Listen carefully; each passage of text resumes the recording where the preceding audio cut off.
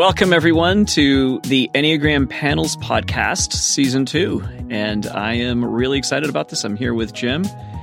And this is going to look different than the last season. We're going to be talking about growth. I'm excited to talk about how we can grow beyond some of the lower habits. We'll explain what that is and get to really the true self that's present within all of us. And so this was really, really wonderful for me to listen to different panelists talk about how they grew and how they're growing, and even some really honest discussions about where they're currently stuck. One of the key things we looked at is the difference between self-knowledge and self-awareness. That's a huge, huge growth moment for folks. I see it everywhere. Loving personality systems, typing themselves, figuring out that they're, a high D on DISC or a high S. And there's a drive to know who you are. And that's all wonderful. I consider, we think about that as like step one. But then comes the moment where you move from self-knowledge to the ability to actually see yourself doing you live. You're watching yourself. Here I am. This is what I'm doing in this moment. Or here's what I'm feeling right now. I have all these emotions rising up inside of me. Or I have a desire to run from this situation or to run at the situation. And then that is the moment where we can begin to change. It's right there. Without the self-awareness and just self-knowledge, there really isn't much growth that takes place. Yeah, the point of this season is to begin to see moving from just self-knowledge to self-awareness, from just seeing information about who we are. And that's a great thing, that identity, like Joel said, step one, to the self-awareness of seeing ourselves do those things, act in those ways in real time, and really empowering us to have a choice to act differently. That has been one of the biggest things that I've heard people talking about as far as their own growth, their own transformation, is now I'm starting to see myself do what I've always done, and I'm realizing I actually have the power to make a different choice. This is what I'm loving, because we're watching people for the first time see themselves do what they do, think what they think, and feel what they feel, and then as they begin to pivot, the entire system of who they are shifts. It's almost miraculous to them. Like, I made this one decision to do something differently, and the exact opposite of what I thought would happen happened, and I am getting better results in my life. And so we're watching people begin to undo those self-sabotaging habits and start to succeed in some real significant areas of life, like relationships or jobs. And so it's been amazing to watch.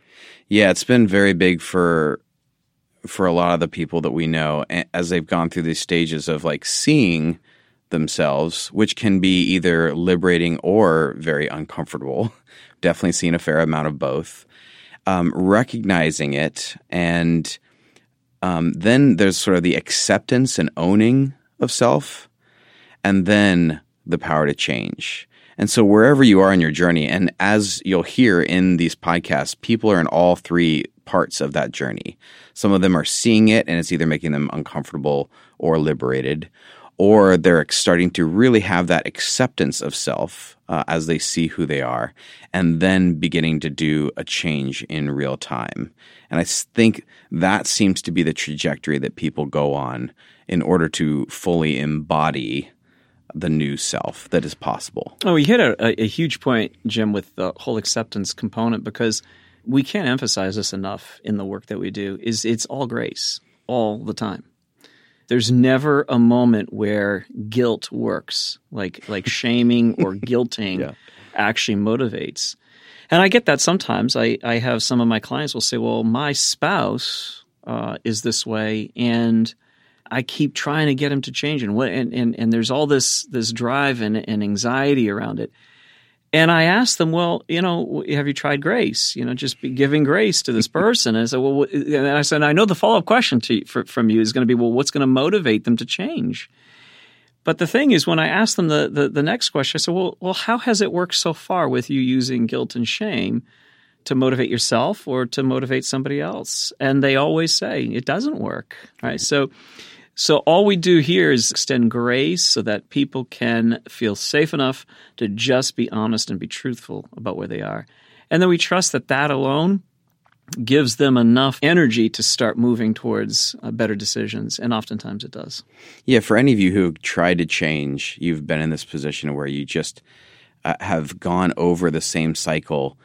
A lot of times what we've seen is people who cycle through that, it's because they're trying to motivate change through shame. And shame is an incredibly unsustainable motivator. Yeah. Some Enneagram teachers talk about it contracting, sort of like a muscle. What happens when you use guilt or shame is you're contracting down on the thing that you dislike about yourself. And when we know this physiologically, we know that, when you're contracting, when you're tightening up and your muscles are tightening up, it doesn't produce anything really good. In fact, it's the whole exercise is to try to relax and to loosen the muscles. So this idea works really well in terms of transformational growth, is you learn to just relax in that space. Like, this is not an issue over which I'm going to contract or become really driven and guilt-ridden. I am going to choose in this moment to give myself grace and to give people around me grace.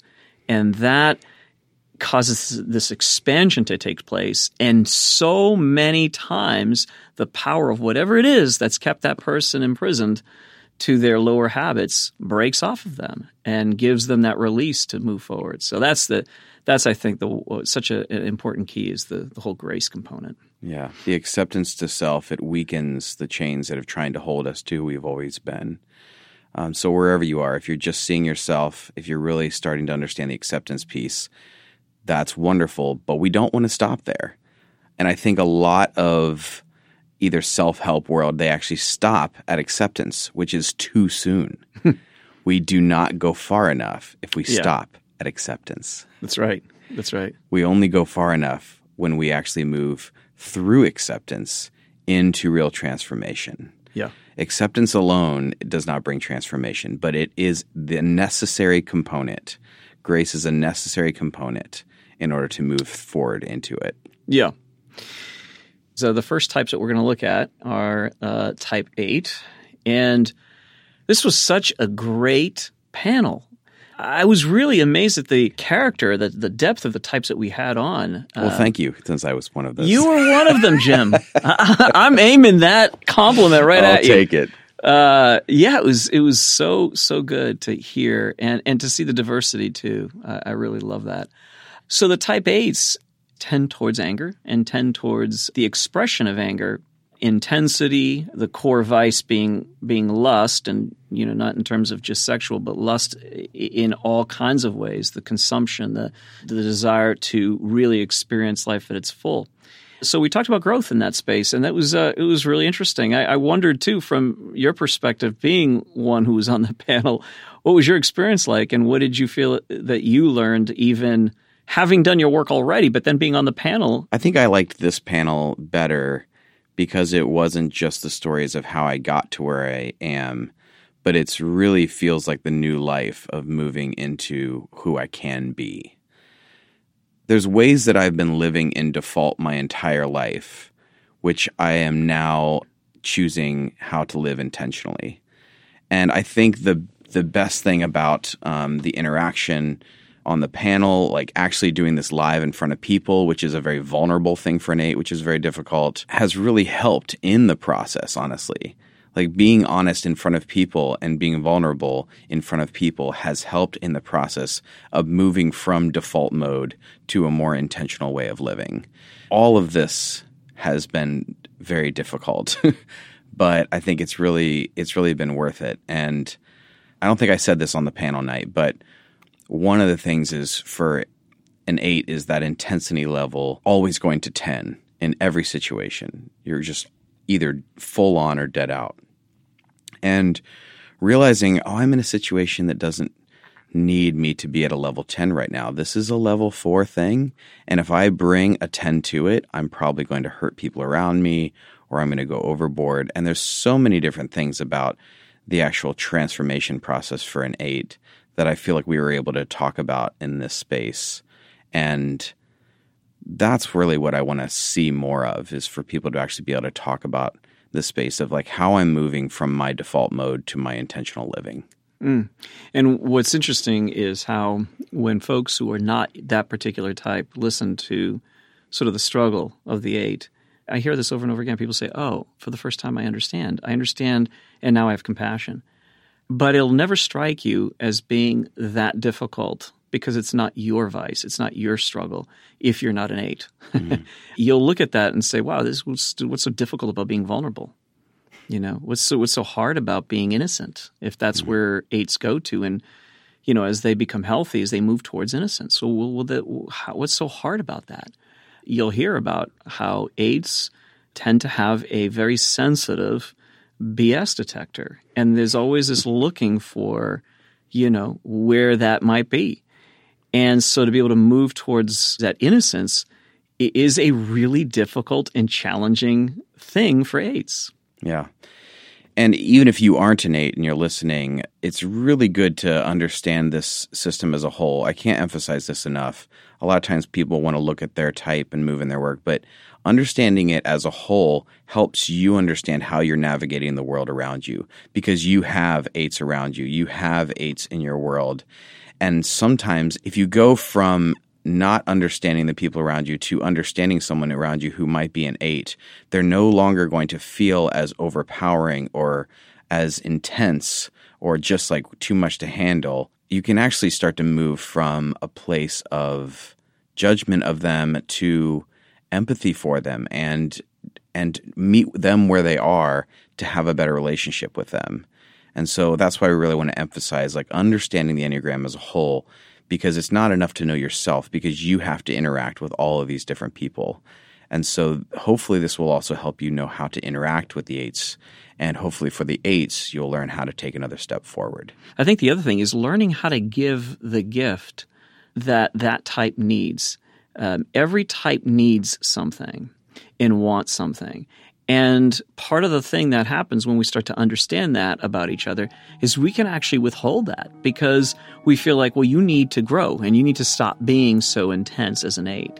Okay, so I'm going to withhold some things that you're actually needing because you need to dial down. So I'm not going to amp up at all. I'm going to dial down, which is what 8s hate, and I'm going to wait until you dial down. And that's not helpful when we're talking about the Enneagram as a gift for all people, really, is we're starting to learn how to understand, first of all, there is a motivation, and for each one of us, there's a growth path, and it is difficult. That's what we have to understand, and we have to have grace for each other. And so now we give each other the gift of, I understand this is what you need. It's not what I want to give you necessarily, but it is what you need, and it's helpful to you. And so I do this to serve you. And I think if we do that, then we bring out the best in each other and we give each other grace. And it's not my responsibility if that 8 in my life doesn't want to change. But it is my responsibility, I feel, to give them that gift and to serve them well. Because if I do that, then from that generosity, I also experience that kind of generosity as well. You know, it's the grace that you give is the grace you also experience for yourself. So, yes, so hopefully listening to this will be a gift to the 8s in your life that you're surrounded by, and a gift to you if you are an 8. And if there's any other way we can help you in that process, let us know. So without further ado, we're going to go to the live panels and listen to the 8s talk about what it's like for them to grow.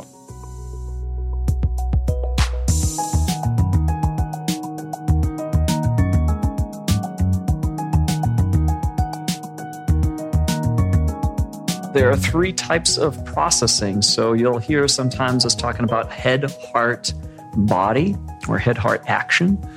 If you think this is crazy, it's because you were not one of those other types. But when you get in a room and you say, no, come on, body type people, right? And the body type people are like, no, come on, head type people, crazy head type people, or heart type people, right? So because it's your natural place of being. So body type people think action first, feelings feelings last or never. Yeah. I was going to say feelings second, not even close to second. It's then thought second, and then feelings much later. And that's true to the type. It's not something that is, you're an anomaly. There are thousands of people, millions of people who are like this. And then there are people who are heart first, meaning they process through the emotional center. They feel a lot. They feel the world around them, emotions all the time. And then you have people that are head types who tend to avoid emotions and tend to prefer the thought and the imagination over even the action. That's kind of the three centers. And so tonight we're going to start with a type that said the two types are actually in the body center. So action first. Let me just describe very quickly the type 8 as a way of orienting you guys. And then what we're doing tonight, and we're doing every night after that, is we're looking at how the type grows. And this is what I do in coaching, is helping people discover their patterns and then how to hack their own patterns, how to get out of that and then grow. So the 8 type is the type that is called the protector. And the protector tends to think in action. I am what I do. The type 8 discerned early on in life that there are a lot of people out to get you. There are a lot of authority figures that are just shouldn't be in the roles that they're in. And 8s generally in the early years lost their sense of innocence about the world. They grew up too quickly. They had to. They felt that they had to. And so because they grew up so quickly, part of the way they look at the world is through, well, it's black and white. You're either for me or against me, or you're out to do something, you're untrustworthy, so I'm going to get you first, or I'm going to at least detect what you're doing and avoid you if I discern it's not worth my while trying to attack you. So 8s are very discerning as to how they're going to do it. They're just not messy, kind of like, I'm going to attack everything in sight. It's much more of a thoughtful approach, but that's the way the 8 tends to see the world. So because the 8 loses its innocence at an early age, it tends to have a very sensitive BS detector. And that's kind of why 8s will tend to poke. And if things are too calm in an environment, the 8 doesn't buy it. That's, you guys are all frauds, you're phonies. So if an 8 starts to create trouble by throwing some really crazy thought in the midst of a party, like if a party's happening and everybody's chilling, and I, as a 7, I'm just like, I'm having a great old time, the 8 might get a little uncomfortable and say something to provoke. It's enjoyable, but truthfully on the inside, the 8 is also testing to kind of ferret out if there's any snakes in the grass, I'm going to find it. It's a way of getting close to people. It's not, the intention is not to push people away all the time. That's the low side of the 8, and some 8s do that. What it is a desire for intimacy. I don't know how to get close to you, so I'm going to try, and this is the way I know, is let's wrestle through some stuff. Let's fight through some stuff. And if you'll go toe-to-toe with the 8, respectfully, but because they desire respect, if you go toe-to-toe with them and you wrestle with them, the 8 feels loved. The 8 feels like, now we're connected, now we're close. You might feel exhausted and done with the whole deal, but that's how they feel. So when the 8 has been trying to do its 8-ness for a long time, and it stops working, when the 8 cannot get done what it's used to getting done in terms of action, forcing its will on something, making its body do things it shouldn't do. And then finally, the 8 hits a wall and can't bust through it for the first time. What happens to the 8? Well, the 8 then goes to the 5. And the 5 is the observer. And the 8 becomes very heady. Now, the 8s are not ordinarily heady. When they're exhausted and physically can't push further, and they go into disintegration, they go into the space of the head, the 5. And they overthink things, and they over-research things, and they find themselves not able to land on a decision, which is unusual, again, for the 8. When the 8 becomes healthy or is relaxed, the 8 starts to look a little bit more like a 2. Not in motivation. Never in the motivation always stays the same for the 8.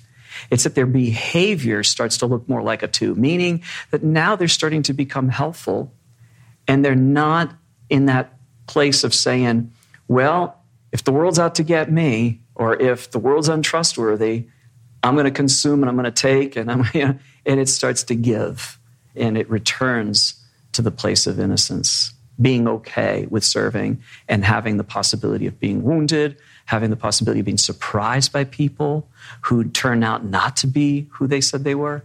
And that's where the 8 goes in health. So it's a little bit on the 8. There's so much more to be said, but what I want to do is turn to you guys and talk about growth, transformation. Maybe to set it up is to say, tell me about a time when you hacked your own pattern. You managed to experience that space of innocence despite what your natural orientation is like, don't trust, and kind of keep people at a certain distance or to put them in boxes. But you're able to move more towards that. So for those who don't know me, my name is Angel, and I used to was the assistant pastor at a church in Maine. And so as an 8, in that realm, it forces me to being in a position of being understanding with people. And so I was also the leader over the transformation ministry, which is emotional healing, etc.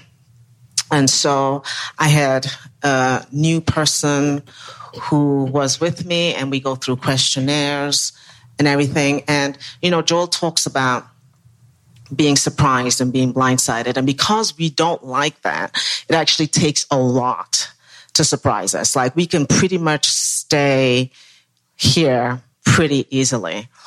And so I'm really good at putting on a poker face, etc. And I was in this situation where this person had shared her whole story. And it took 2 sessions, and we're there. And it was the first time she had shared her story. And I'm sitting there, and she says, now that I've shared my story, I'm going to have to kill you. And any normal 8 would be like, I will get you first. That's the immediate defense mechanism to say that I have power in this situation. And for me, it was a time when I saw myself really clearly sit back and be able to say, I know exactly what this person is going through. And I saw my innocence in that space that said I would feel exactly the same way. And there were times when I felt that way. If I shared my story, I want that person to not exist because I wouldn't want the vulnerability of somebody having that information. And for me, that was power. And that's what's interesting, is that it made me feel powerful to be able to give this person the space to say that and not respond, not even, tell my pastor that it happened. And so for me, that was revelatory to see that I could stay in that space and give and serve that person. I feel like it happens in a million small ways all throughout the day. I can't think of like a big story, doesn't come to mind. What comes to mind are the little moments where a 5-year-old can make me feel powerless, and it takes everything in me not to just rise up and want to squash the thing that's coming at me. I've seen this in my relationship with her in a more immediate way than I have ever experienced. I haven't felt that level of surge of frustration, of anger, of intensity since I was a teenager myself. And so many times it's the pushing against the type is to actually like kneel down and speak to her. And at one point, several months ago, I felt God say, whisper your corrections and shout your praises. And the tendency that I would have is to I have a strong voice. I have a strong presence. I laugh now because I was leading worship as a teenager, and it was not a problem for me to sing louder than 40 people. I have that thing. And so that is something that you can really wield in a really kind of negative or positive way. And so much about it is how I'm going to use that voice, use that power. And I think I knew pretty immediately that I couldn't use that in my marriage, or I wouldn't have one. Because Abby, next panel, 9, very even keel, very very loving, very open. And if I were to use that kind of force, it would just shut her down, and then there wouldn't be a relationship. And I knew I didn't want that. And so I think that has been the primary training ground. That was the first time I really had to Like learn, okay, if I default to my norm, I will lose what is most precious to me. Because she did not come easily. I had to freaking fight for her. And to know that if I were to, in a point of frustration, just come on. Like I have that thing in me. And even when I did that, I saw like you guys all jump because that's in there, you know. But if I'm going to use that to people around me, that would just shut it down. The only outlet for that I've found that is really helpful and beneficial is there's like a place in worship where there's almost like this growl that comes out of me that I know that is pushing back the darkness somehow. And that's the appropriate use of it. But whenever I apply that to any other area of my life, it causes destruction. It causes a breakdown. And so I have to flip to the other side and I have to lean into the go and be like, no, I have to lower myself. For years, my favorite verse was the Philippians 2:1, that he who being very nature God did not consider equality with God as something to be grasped, but made himself nothing, taking on the very nature of a servant, he humbled himself. And those kinds of verses are really needed to cement themselves in so that I wasn't constantly trying to defeat the fourth grade bully I saw around me everywhere, regardless of the form it took. For me, it's not necessarily around people that I find myself having to pull back because I'm very action oriented. I'm very much, let's conquer it. And so even just recently, I was looking for an apartment and I needed to move out at the end of May, and I started looking for this apartment in February, and I'm looking and I'm looking and I'm looking and I'm looking, and I am consumed with looking. And I am going to get the best apartment. I'm going to get it at this price, and it's going to be waterfront. It's going to be, like, I have got the list going, and I am conquering the apartment search. And I find this apartment. It's amazing. Everything is included, and it's on the water, and it's under my price. And I go and I submit my application, and he comes back with, your application is being rejected. And for me, that was devastating because I took it personally. I'm like, it's because I'm Black. It's because I'm a woman. I went through the whole list as to why. And I went home and I felt the anger. And I got into my bed and I'm like, I'm not even going to pray. Nope, God, you just dangled that carrot and you didn't make it happen. Where are you? And just one word came, and it was the word permission. And I was like, okay, I am going to get real quiet, and I'm going to say, God, I don't know where you are in this, but I'm going to give you permission to take control. I'm going to take my hand off and be really still and just hear what it is you have for me. And as clear as day, I heard him say, it is not yours to get. It is mine to give and yours to receive. Can I stop that? Because that's really good. That's really good. This speaks to much to the 8 type, right? So that's what I want to hear. It's like, because to someone else, I was like, that's cool. Wow, that's really good. But like to the 8. And it's on every level because you can take that to love, right? I can get God's love. I deserve God's love because I have prayed, I've fasted, I've read the Bible, I've got his love. And yet he says, no, you don't get my love. I give my love. You're already worthy. You woke up enough. You're already my child. You already belong to me. I'm already pleased. And for an 8 to sit back and take their hand off and say, I receive that without any action in myself, it grounded me. It grounded me. And then, and it was just like, okay, I receive. I don't know what I'm receiving. I hate the feeling of helplessness, vulnerability, ultimate surrender when you're at the end of yourself. I receive what you have for me, and I receive your love, and I receive the fact that I belong to you, and I receive the fact that I'm your child. And within 2 weeks, I got a knock at my door. I didn't even look for it. I got a knock at my door. My landlord said, I'll give you a place, $400 less, right in my budget, right on the water. And it was like God was saying, that's what I'm talking about. I can do it better than you. Yeah, so fascinating to listen to that story, because there's so much about it that's like, oh yes, that speaks to the 8, that speaks to the 8. So being in the receptive role, right, where it's not yours to get, yours to earn, yours to work, it's yours to receive. Mm-hmm. Receptivity is not an easy thing for the 8, is it?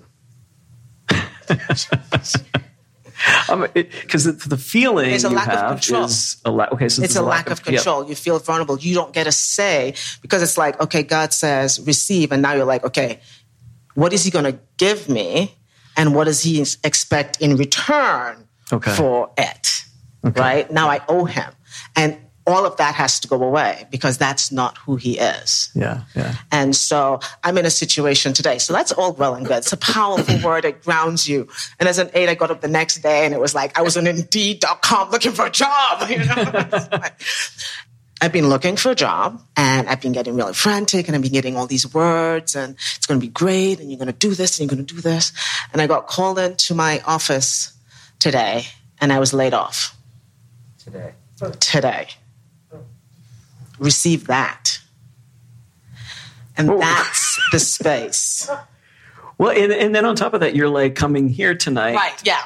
Yeah, and I had just signed the lease for the house. Oh, jeez. 12 months. And that's when, for me, being blindsided, being surprised, because I had asked them before I signed the lease, is my role safe? Because there was a lot of changes, and they were like, yeah, we're not making any plans to lay anybody off. And so to get laid off, blindsided, as much as I tried to control the situation, and God is saying, it's not yours to get, it's mine to give. And you're like, this is what you're giving me, God? I could do better myself. And that's when the type, the low side of the 8, rises up and says, I will take control. I will find a job, and I will break the lease agreement, and I will do this, and I will do this. And suddenly, out of nowhere, God said, I didn't dangle a carrot when I gave you that house. You need to keep the house. And I'm like, how do you receive? You're beyond faith. You're leaning away from everything you know to be true as yourself and your personality, and even beyond belief and faith. It's like you're asking me to sign 12 months, and I have no income. And it's, again, it is not yours to get. It's mine to give, and yours to receive. And so forcing myself, even today, to text Joel, and first thing I said is, I'm still coming tonight. Like, I had to make that decision to continue to move forward and say, okay, what do you want me to receive? That place of being blindsided and being surprised, and the vulnerability, and when things go wrong when you do it, it's hard to not to switch back to, I'm going to take control, and yet stay in a place of what we say, consent to stillness, giving him permission to still control, take your hand off that wheel and say, I'm going to just say yes. I'm going to say yes. I don't understand it, but I'm going to say yes. And that is huge for an 8. Been there. Yeah, there's this weird thing about, like, I don't trust anything that is gift. I've just been realizing that more and more. It's like, if it just comes to me, there's either going to be a catch or a condition, or it's going to turn out like way different, and it's not going to work out. Because you have to remember, there's this tape running in the back of the mind constantly, like, you have to control the situation. So receiving is not control. Grace is an injustice. That's how I feel about it. It's the centerpiece of my faith, and I consider it emotionally, my reaction to it is grace is an injustice. It's wrong. It shouldn't be that way. It shouldn't be that good. So I've never been Catholic, but I get it. So it's more like it's a work. You have to earn it. Grace meaning that the world is just. The world is you get what you deserve. Yeah. Just realized this as I've gone through some of this Enneagram thing as far as my motivations behind certain things. So I grew up in a culture that was very religiously, you have to do these things. You have to be very disciplined in this way. You have to do the right thing, and you have to study the Bible and pray and all this stuff. And the thing is, like, I had the capacity to do that. I could do the discipline in a way that a lot of people around me were like struggling. Like, oh, I didn't do this thing, or I messed up in this area. And I was like, you're all so weak. You're weak-willed. You can't even control yourselves. And you're not learning. And I said this in one of the classes, like, I studied Scripture not because I was in love with the Scripture or in love with God.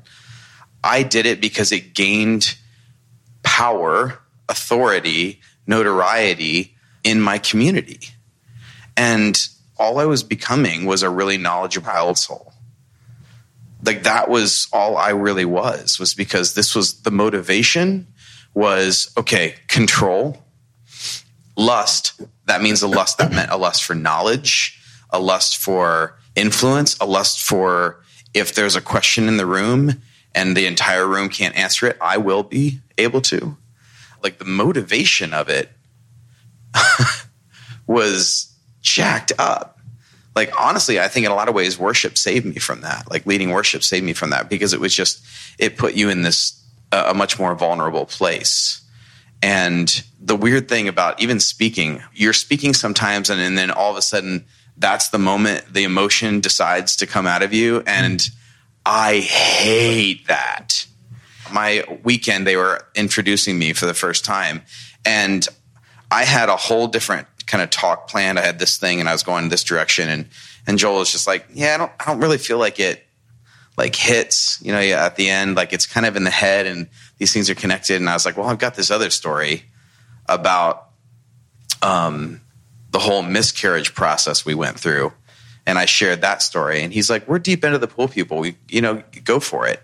I'm like, I'm going to do that in front of a bunch of strangers. Like, that's the last thing I want to do. I want to come across as smart, as biblically literate, as an authoritative presence. I'm there to show this is who I am. And instead, I'm going to get up and tell like one of the most vulnerable stories about weird dreams I had and where God was speaking to me. And I'm going to like get emotional and tear up. Screw that. Every moment of my life is, I want to do this. I see vulnerability. Screw that. And then choosing to do it over again. I've been leaning into a lot of Brene Brown's work lately because it's all about vulnerability. And they say the biggest thing that's hard for an 8 is the vulnerability. So I'm like, I better get to know vulnerability. And I'm getting it more. I'm starting to see it and see the benefit of it and the beauty of it. But honestly, the first year I was looking at any of that stuff, it was like, I logically know that this is a necessity that I must engage with. That was it. But that was enough to go to the next step, to where I can even talk about this now. So talk about what happens when you do lean into. Let's get vulnerable. So talk about what happens when you do go against the low side of the type, when you actually behave differently than what your natural propensity, what it guides you to do. What happens? For me, I have to literally turn off my head. I am planning and in action without even noticing it. And to have to stop and not do this and stay present to the emotion and stay present to the vulnerability and stay present to the fear and stay present to the doubt and stay present to the lack of control and the lack of power, the powerlessness, the helplessness, the you're going to give me something-ness and look and be like, yeah, no, staying present and feeling that and observing, okay, that's how I feel about it. Being able to stay in there. I tell you what, if I can do it for any length of time, it is really rewarding. Like, I feel rest in a place that I can't feel rest any other way. No sleep can give me, is I feel totally at peace and really calm. Doesn't necessarily last very long. And it takes a lot of energy. It takes more energy for me to stop than for me to go. And so I get tired. I get tired being still. I get tired not planning. I get tired staying present. It drains me. I go for a nap if I stay present for too long. And so that's what's interesting, is that it actually drains me to stay present. That's fascinating. I did not know that about eights. Is that true for you too, Jim? Nothing is more draining than stillness, than boredom, than like inactivity. Inactivity is exhausting. Yeah, exhausting. Yeah, some of you are like, what the? Do they live on a different planet? Like, but maybe some of you, commercial break, maybe some of you live with an 8 or have an 8 boss. This is what's going on, like inactivity. Fascinating. Inactivity is exhausting. Yeah, I mean, I had a slogan for a long time that I still hold to, that vegetation is not relaxation. Like sitting there just like watching a show or something, that's not relaxing. There's no recovery in there. Sunday, Monday, I was in a real bottomed out place. I was just exhausted, and I've been just riding this, roller coaster, and had come off travel last week and then went right into a busy week. And I was just exhausted. But I know laying on the couch is not going to help me. So I went surfing for 3 hours. It was bigger waves. I'm being in the ocean, getting beat up and holding on and having to control your breath, and then, catching a wave, then having this high, and then having to battle your way back out past the crash zone. And then I felt like human again. I felt totally whole again. I felt relaxed. I actually slept that night. I hadn't been sleeping well. So it really helps. The recovery is different. My friend Scott, he left me a Marco Polo because he got some really good advice from his Enneagram coach, Joel, as he's in Colorado. He was just let go from his job. It was his dream job, and he only had it for a year. It'd be interesting to lean into this space a little bit, which is this. For some of you, your emotions is like walking into a petting zoo, and it's just these emotions, these animals are just surrounding you, and you can walk up to any of them at any time.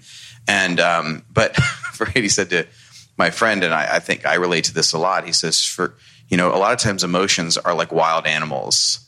If you go after them, you'll just scare them, and they'll just run away. He says, for some of them, you just have to sit and wait in stillness and let them come to you. Because when I first started going on this Enneagram journey, and some of it really started popping up, and I started seeing stuff that I did not want to see, Joel asked me, well, how are you processing that? And I said, I'm not going to process it. Because if I start processing it, all I'm going to do is create the explanation that benefits me instead of actually sitting with it and saying, I just have to sit it and let it work on me.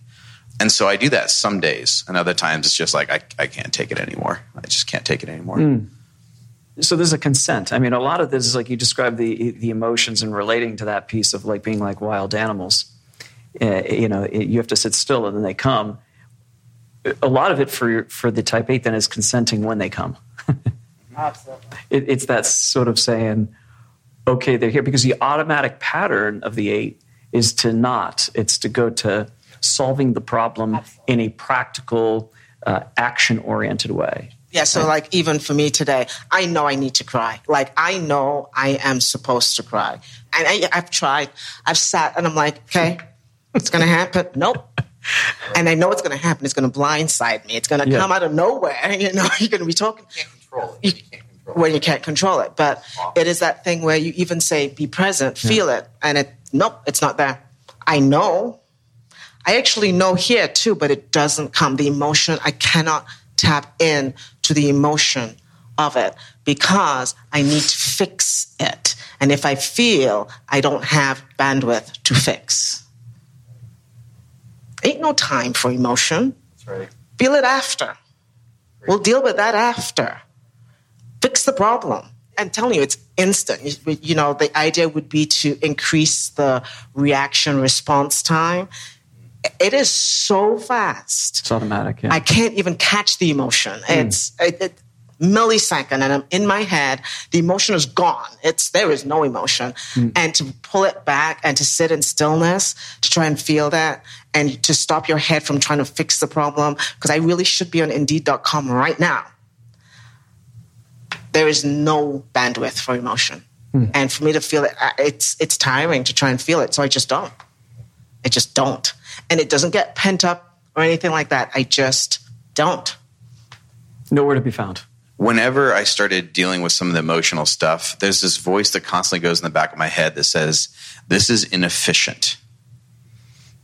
That's what it feels like.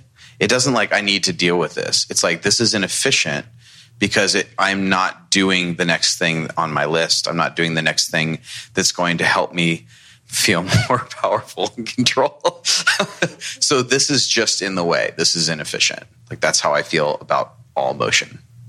Okay, so let me give a little bit of perspective, because one of the things that, and I'll do it by way of what you said to me on the phone earlier was, okay, so does stillness mean I don't do anything? And I said, no, it doesn't mean you don't do anything. What it means is that you don't do what your normal, it's not even that you don't do what your normal thing is that you become aware of your patterns. It's going from stimulus response with no thought to then having the ability to reflect. Is this what I really want to do? Is this the best thing for me? Are there other options for me? Right. One of the things you had said to me in one of the coaching sessions, because I think I was like, is it right? What's right? What's wrong? What's right? What's wrong? Because it really is black and white. Just tell me the right thing to do, Joel. And if you've no, he does not tell you if it's right or wrong. He's like, I'm not going to tell you if it's right or wrong. I'm going to just ask you a question. You sound like me. What gives you life? And that was huge for me, to make a decision based on what gives me life. Because I wanted to call everybody, bash the company, get a band of people to justify why I was angry and why I felt that it was unjust and all of that. And to sit back and say, what would give me life right now? I know what I want to do, and I know what I want to feel, and I know all of that. But what gives me life? And therefore, what is the universe saying in this space? Because there's a point to this. I really don't believe in coincidences. And so being able to be an observer and stand back and go, that's what I want to do. But the control comes in, what will I choose to do? So it's still control, still good. But what will I choose to do? How will I choose to respond? And I don't catch it immediately. Sometimes it's a good 30 minutes in and I'm like, oh, you are spiraling bad. And it's like, okay, let me observe. It's almost like you have to stand back, detach from your behavior and look at your behavior and say, is that what will give me life? If your type looks for power and it goes by its normal patterns of getting that power, then when you start to realize that that's not actually giving you a sustained measure of power, which is why there's always need for more, when you hack that pattern and you're not doing that, what is it that you experience? Because I don't actually fundamentally believe that 8s should never feel powerful or should feel weak. That's not the goal. Is that, okay, you guys you need to be weak, you need to be mushy with all your emotions exposed. It's not that. It's that the type actually is a very powerful type, and that's actually part of the gift and the strength. You're a protector. So, but the means by which you go to get that power at the low side of the 8 isn't providing that in a sustained way. Have you found when you've done something different that it actually gave you a sense of power and of strength, but that was more sustained and had more depth to it? I don't feel like I have a desire for power in my life and in my 8ness as much as I've had a desire to destroy power that I see as negatively impacting others. So for me, it's not I want power. It's like nobody should have that.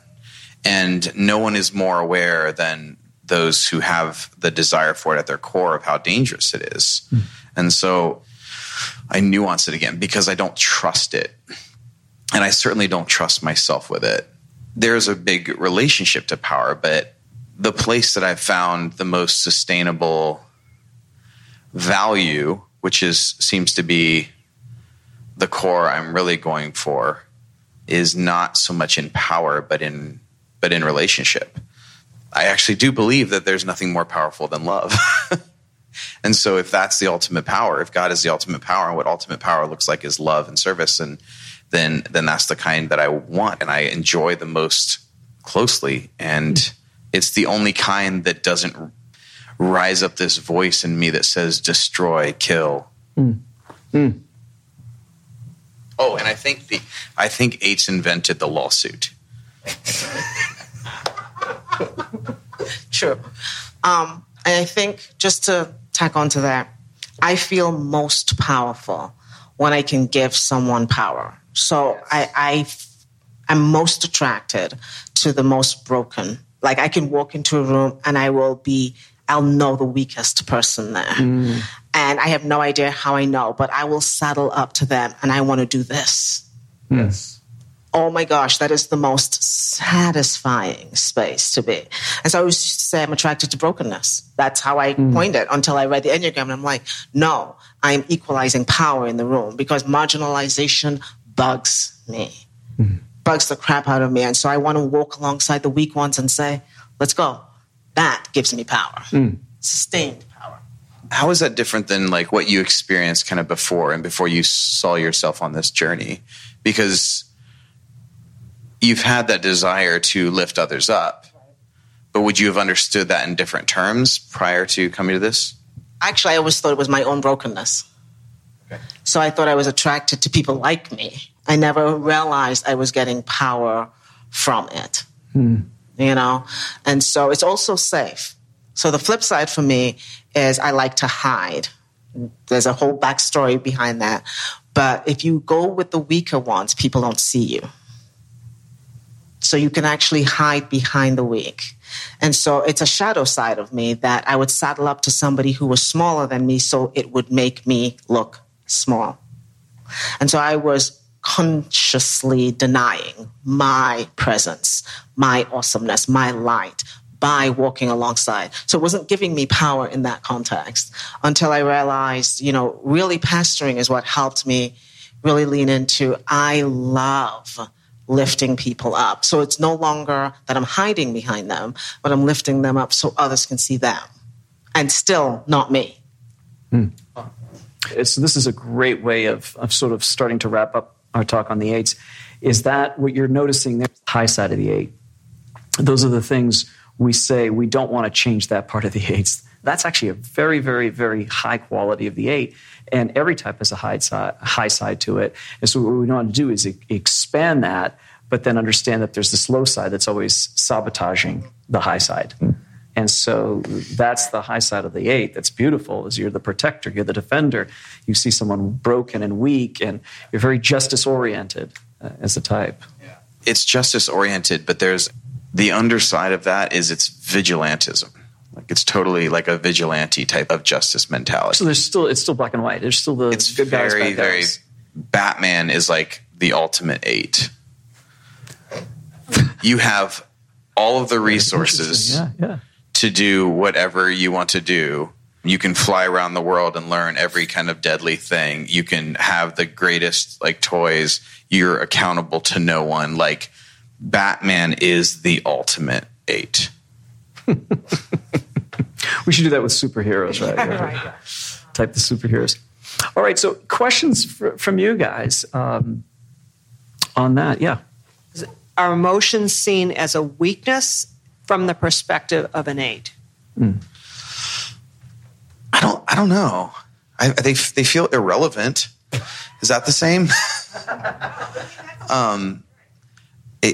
If we got close enough to answer that, we'd probably get uncomfortable. What's interesting is I don't look at other people who are emotional and think they're weak. Like, I have no problem with your emotion. Right. It just is not for me. Done. It's not about weakness or anything. It's a waste of time. But if you want to have them, good for you. But if I do have them, if I have that surge of emotion when I'm speaking or when I'm leading worship, and I've had that several times, like what's going on in my head is, I know this serves a purpose. I know this is going to be helpful to somebody. This is going to help lift somebody up. There's a good reason for it. But my connection to the experience is not what other people are experiencing from it. If you ever ask an 8 when they're crying, what are you feeling? What do you guys say? I know what you say. I would literally need to stop. Like, I get it. Yeah. What do you feel? I would have to stop and say, I have absolutely no idea. Give me a couple minutes and I'll let you know. It's just not there. I find that to be true with a lot of 8s, is when you ask, it's just there's no sense. So the emotions are coming through the body. It's like it bypasses your heart somehow. It's like you're seeing it. I do feel anger. That I feel very strongly. When I'm angry, if you ask me if I'm angry, yes, I'm angry. But other than that, no. And what was interesting for me is, forget crying, I don't feel happiness. I don't know how to feel truly, groundedly happy, where you're laughing and nobody cares on the feet. Nope. That is a lack of control right there. And so that's what made me realize I was unemotional. It wasn't the lack of crying, it was the lack of laughter. Yeah, I'm different on that one because everything for me starts with like, there's a logical benefit to this. And I'm sure of it somewhere down there. And so for me, it was like this practice of gratitude. Okay, I get that it's a practice of gratitude. So just stop. Thank you. Thank you for this moment. Thank you for this beautiful, sky. Thank you for the tailor I met who fixed my jeans that were too floppy. Thank you for the music I got to play today. It's this thank you, thank you, thank you. And then as that have done, I'm actually able to experience joy. And then I'm starting to see the benefit of it.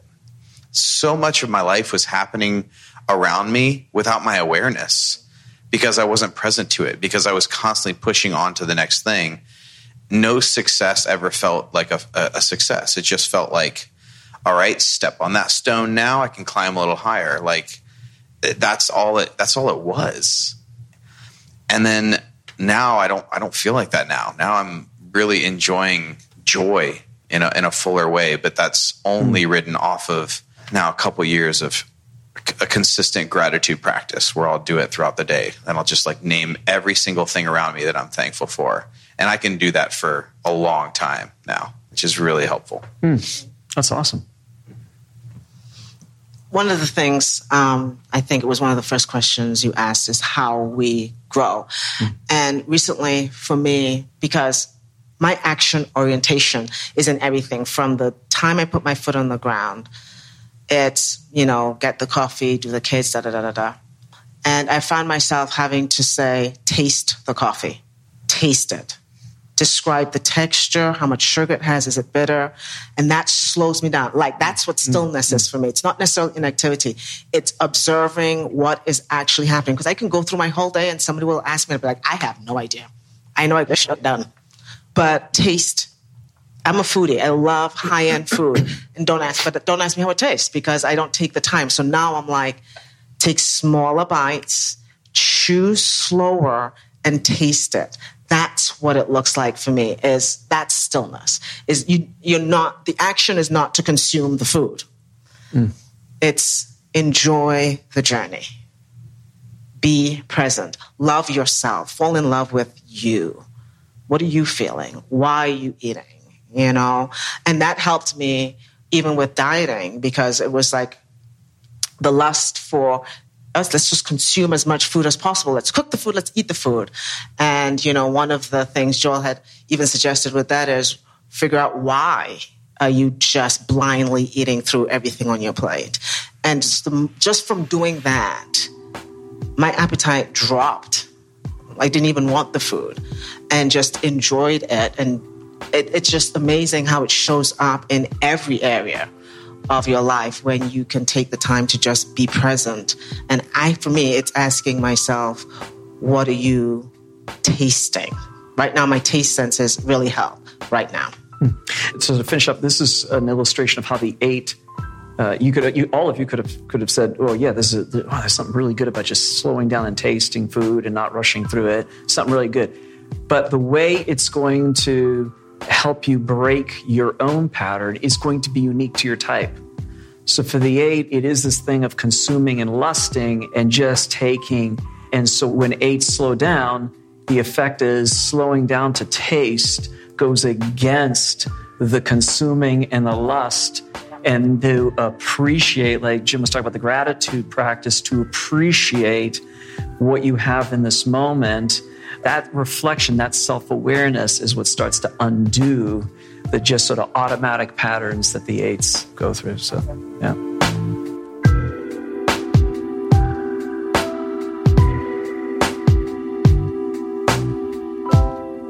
Thank you for joining us for the kickoff of Season 2 of the Enneagram Panels podcast. And guess what? We have a Facebook page now.